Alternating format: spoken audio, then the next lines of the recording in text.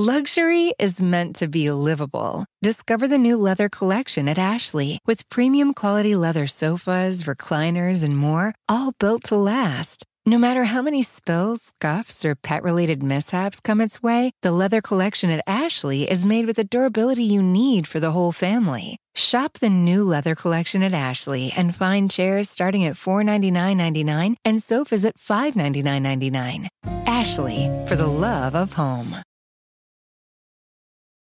Hey, it's Jason Moon. The List was reported and produced by a new team here at New Hampshire Public Radio called Document. And I am so lucky to be a part of this team because we get to make the kind of radio journalism that I've loved since I was a kid. Long-form, enterprise, investigative, just good stories that really matter, like this one.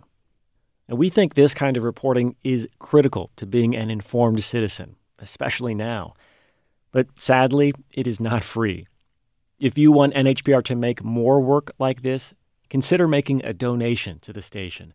The amount is up to you, but every contribution really makes a difference. You can find a link to donate in the show notes or go to our website, nhpr.org/document. You're listening to The List, Part 2. I'm Jason Moon. About a year has passed since Carl Laurie was found guilty of the murder of Lucian Fogg.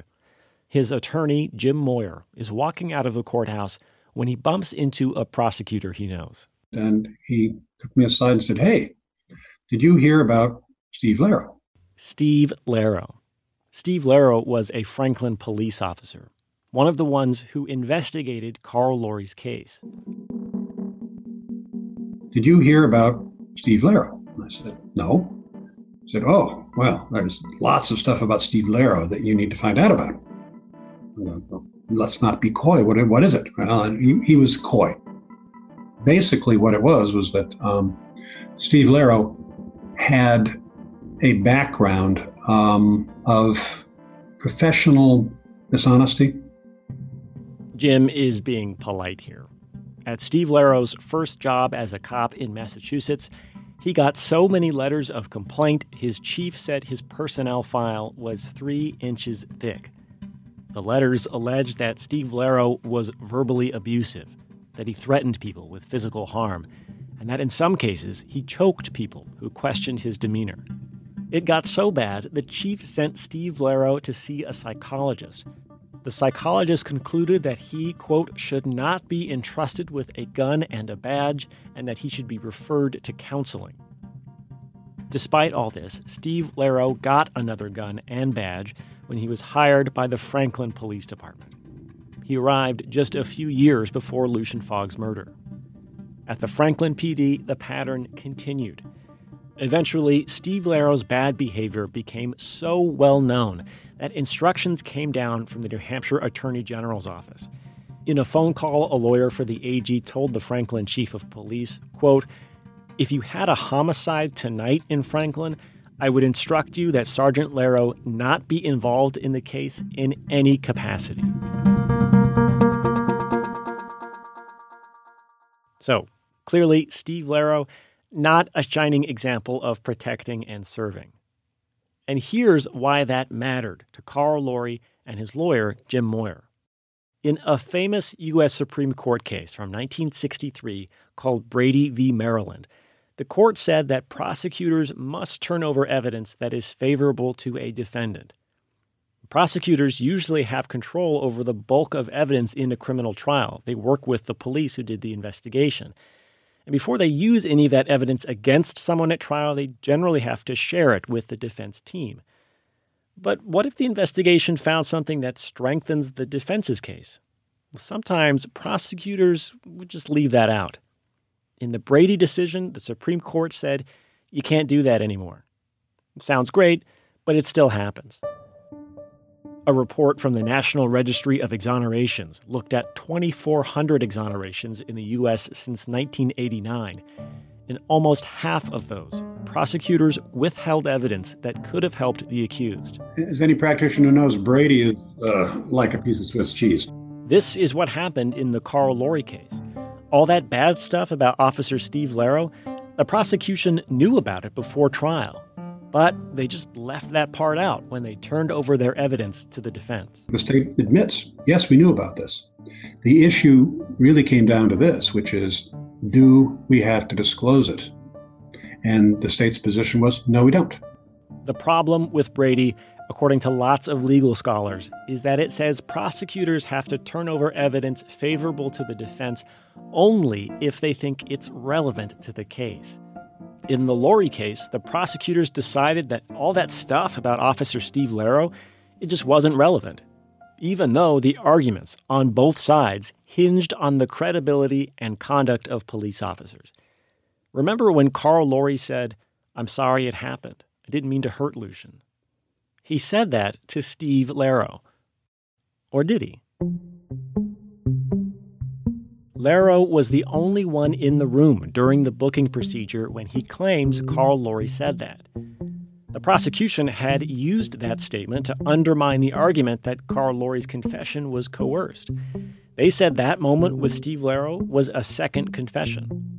But if the jury had known that a psychologist said Officer Steve Lero shouldn't be trusted with a badge, they might not have been so quick to believe that story. But Jim Moyer never got to tell the jury about that because he had no idea about Lero's history.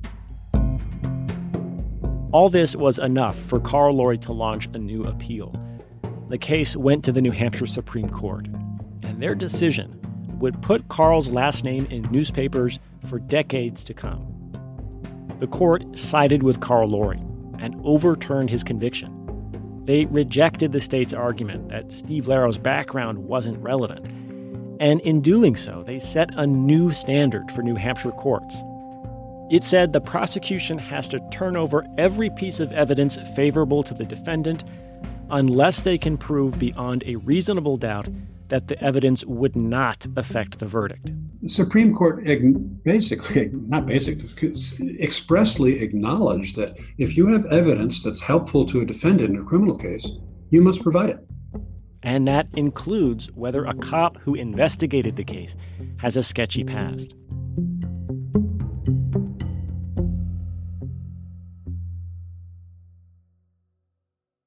Carl Lori's case was sent back to a lower court. But rather than going through with a new trial, he decided to plea to a lesser charge, second-degree murder. He's still in state prison today at 70 years old. He'll be eligible for parole in 2024. The state prison system did not make Carl available for an interview.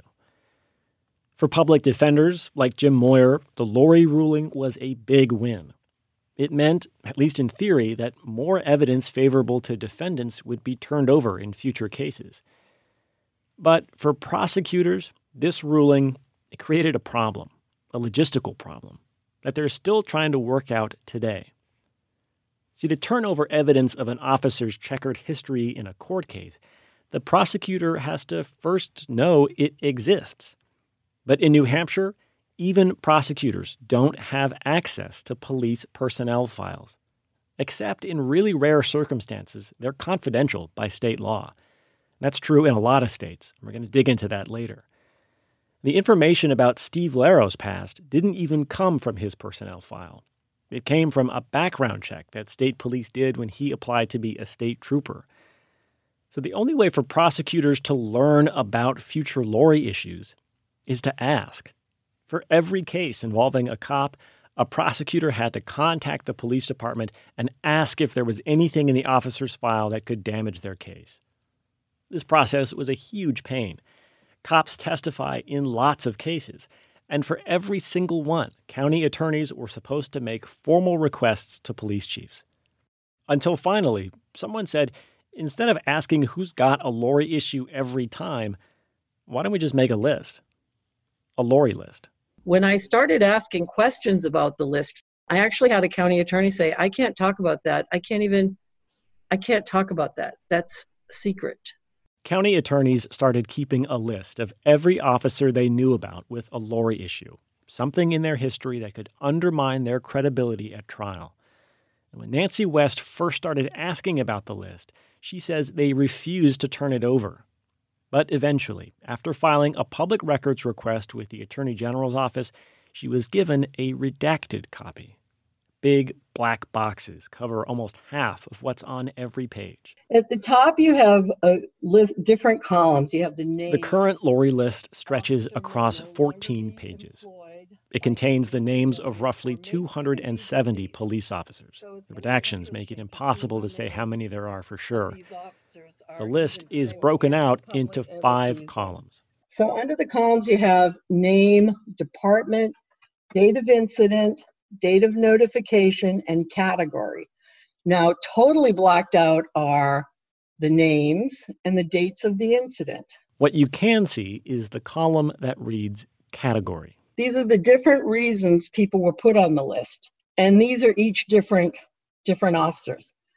Deception and credibility, truthfulness, sustained violation of department rules, credibility, misuse of authority, criminal conduct, couple of excessive force, harassment, misrepresentation to the chief, excessive force, bias, credibility, conviction, unlawful conduct, office prosecuted, credibility.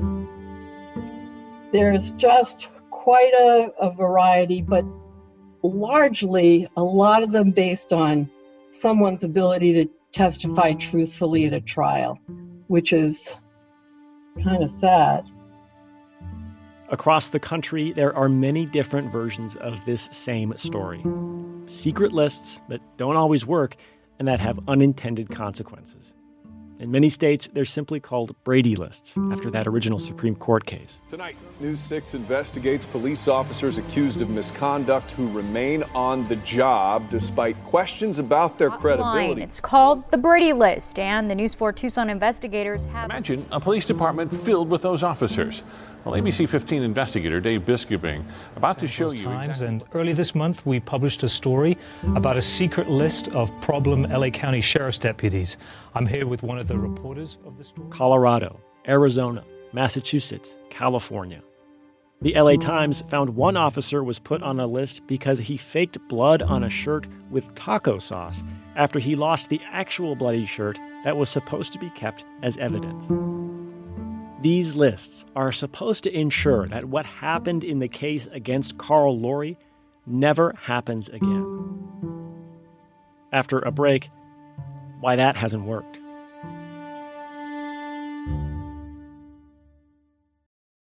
Do you ever meet someone who seems kind of off? Whether it's a creepy neighbor or a random phone number that keeps calling you, Truthfinder has you covered. You can search for people by name, address, phone number, email, and more. Truthfinder can be especially helpful for running confidential background checks on anyone you're planning to meet from online dating apps. Go to truthfinder.com/podcasts for a special offer. That's truthfinder.com/podcasts to access your special offer today. Luxury is meant to be livable. Discover the new leather collection at Ashley with premium quality leather sofas, recliners, and more, all built to last. No matter how many spills, scuffs, or pet-related mishaps come its way, the leather collection at Ashley is made with the durability you need for the whole family. Shop the new leather collection at Ashley and find chairs starting at $499.99 and sofas at $599.99. Ashley, for the love of home. Robin Malone had a tough case ahead of her. She was a young lawyer in the public defender's office in New Hampshire. Her client was facing a domestic violence charge for allegedly assaulting his wife. This was not his first domestic case. We had tried to negotiate. The offer from the state had been 18 months. And my client ultimately had said, no, I want my trial. She'd seen the photos of the victim. It didn't look good for her guy. But then his luck changed. I showed up in court that afternoon with the client, checked in with the prosecutor to see if all the witnesses were there and if there was anything last minute. And at that point, he offered a no-time deal. I looked at him. I was a little stunned, frankly, to go from 18 months to serve to nothing. I had seen the victim come in, so I knew they had their witnesses. Confused, Robin took that offer to her client. He could plead guilty, serve no jail time, and be on probation for a couple of years. But he still said no. So I was ready. I went back to the prosecutor and I said, he's declined, but we're ready. So should I tell the court that we're good to go? And he just looked at me. He said, okay. So we went into the courtroom. I was setting up my documents and putting stuff out on the table. The clerk was getting ready to call the judge in, and the prosecutor came in and he grabbed me. He's like, I need to talk to you. Took me back out into the hallway and he said, we're dumping it. I said, what do you mean you're dumping it? He's like, we don't want to disclose the Lori stuff. We don't want to disclose the Lori stuff. According to Robin, rather than turn over information from the personnel file of a cop involved in the case, the prosecution decided to drop it. And my client was like, what's going on? So I took him out to one of the conference rooms and I said, they're dropping it. He's like, why? And in that moment, I was like, don't ask why, just accept it. He's like, okay. So I had no fucking clue what was going on. Sorry, pardon my F-bombs. What happened next is something that's always stayed with Robin. I sat with my client and I watched the victim leave. She was very upset. She was crying. She had a friend with her. It was patently clear to me that she did not want this result. It was confusing for me because I had, for all intents and purposes, as you said, won. But it didn't feel like I won for the right reasons. It felt really dirty. So I got back to the office and everyone was like, what happened? This is so quick. I was like, who's this Lori person? And they're like, what do you mean, who's Lori? I was like, they said they didn't want to give me the Lori stuff, so they're dropping the case. And one of the senior attorneys was like, Lori's a case. I'm like, oh. Today, Robin is head of the New Hampshire Association of Criminal Defense Lawyers. But that experience early in her career helped solidify her view and the view of most defense attorneys of the Lori list. People have a strong disdain for it. I think they hate it. We don't trust the process. The process Robin is talking about, the Lori list, who gets on it, how that information is disclosed or not, it's actually hard to find anyone in the legal community in New Hampshire who trusts it's working exactly as intended, that it can prevent another case like Lori. One problem is what Robin's story shows. The list can create an incentive for prosecutors to drop cases. Either the prosecutor in that case discovered the Lori issue late and decided it weakened the case so severely that he dropped it, or the prosecutor was talked out of going through with the case in order to simply not embarrass the officer with the Lori issue. Another problem with the list, the whole system relies on police departments turning over their own misconduct files. No one else has the authority to go through officers' personnel files to spot Lori issues. The responsibility rests solely with the town's police chief. The New Hampshire AG's office tries to ensure some consistency. They ask every police department to certify that they've reviewed their personnel files for Lori issues each year. But in 2019, only 17% of police departments said they did that. There's no penalty for not doing it. I wouldn't take a test that was 17% reliable, right? I'm going to send my kid for a driving test. If he gets a 17%, I'm going to let him drive. It's not going to happen. Another complaint that often comes up, there's only a vague agreement on what defines a Lori issue. There aren't clear rules on which cops get added and for what. The AG's office offers a general description: deliberately lying during an official proceeding or in a police report, falsifying records or evidence, theft, fraud, egregious dereliction of duty, excessive use of force, and mental instability. Officers' names are only supposed to be added to the list if an internal affairs investigation confirms that one of those things happened. But even within those categories, there's a lot of gray area. What if a cop fakes their time card to get overtime pay? Did they falsify a record? Should they go on the list? It's up to individual police chiefs to decide. That always gave me cause for concern, because you're having somebody, a non-lawyer, essentially make that initial determination. And it's such a gray area to begin with. Leslie Gill spent a dozen years as a prosecutor in New Hampshire. She used to keep the Lori list open on her computer. It was a one-page Excel spreadsheet, essentially. And so every time when I would get cases for indictment, I would just have the Lori list up and I would just refer to it. At some point, you get so familiar with it, you just know who's on there. Leslie did not want to be like the prosecutors in the Lori case. Having a conviction overturned, violating a defendant's due process rights, it's not a good look. But Leslie says the list didn't even guarantee that that wouldn't happen. Arguably the one thing it should be able to do. I mean, I can recall having a case in our office done by very experienced prosecutors. They did a trial. They were successful with the trial. They got a guilty verdict on a very major case. I was having a conversation with the attorney because there was an officer who was on the list, and I had the same officer coming up in a case. And I said, what happened with the Lori material? Did it end up coming in a trial? And the attorney looked at me and was like, what are you talking about? I'm like, well, that officer's on the list. And they never turned it over. And so that trial, after a guilty verdict, the state had to tell the court that they failed to provide that material, and the case got reversed and they had to retry it. So, I mean, it does happen. I actually think a lot of people care about this issue once it has been drawn to their attention. For years, Rachel Moran at the University of St. Thomas in Minneapolis has studied how access to police personnel files, or lack thereof, shapes our legal system. Rachel points at how imbalanced the system is when it comes to getting a look at a police officer's history versus a defendant's history. Say you're charged with resisting arrest.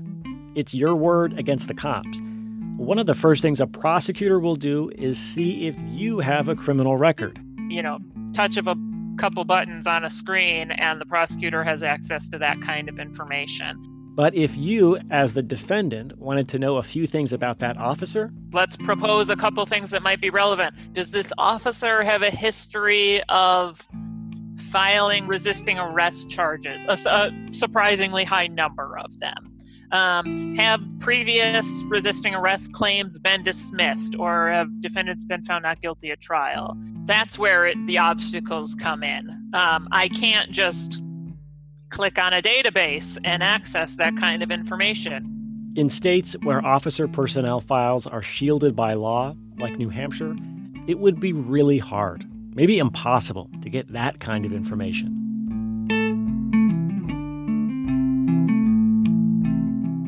On the next episode of The List, how the Lori list fits into the conversation this country is having right now around police accountability.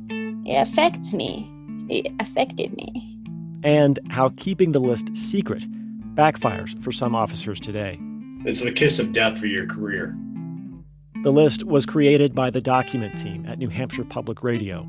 It was reported, written, and mixed by me, Jason Moon. Lauren Chulgin is Document's senior producer. Document is edited by Dan Barrick. Additional editing help from Erica Janik, Maureen McMurray, Mary McIntyre, and Todd Bookman. Original artwork for the series was created by Sarah Plord. She also manages the digital presence of the Document team. NHPR's Director of Audience is Rebecca Lavoie. Part 3 of The List is available now.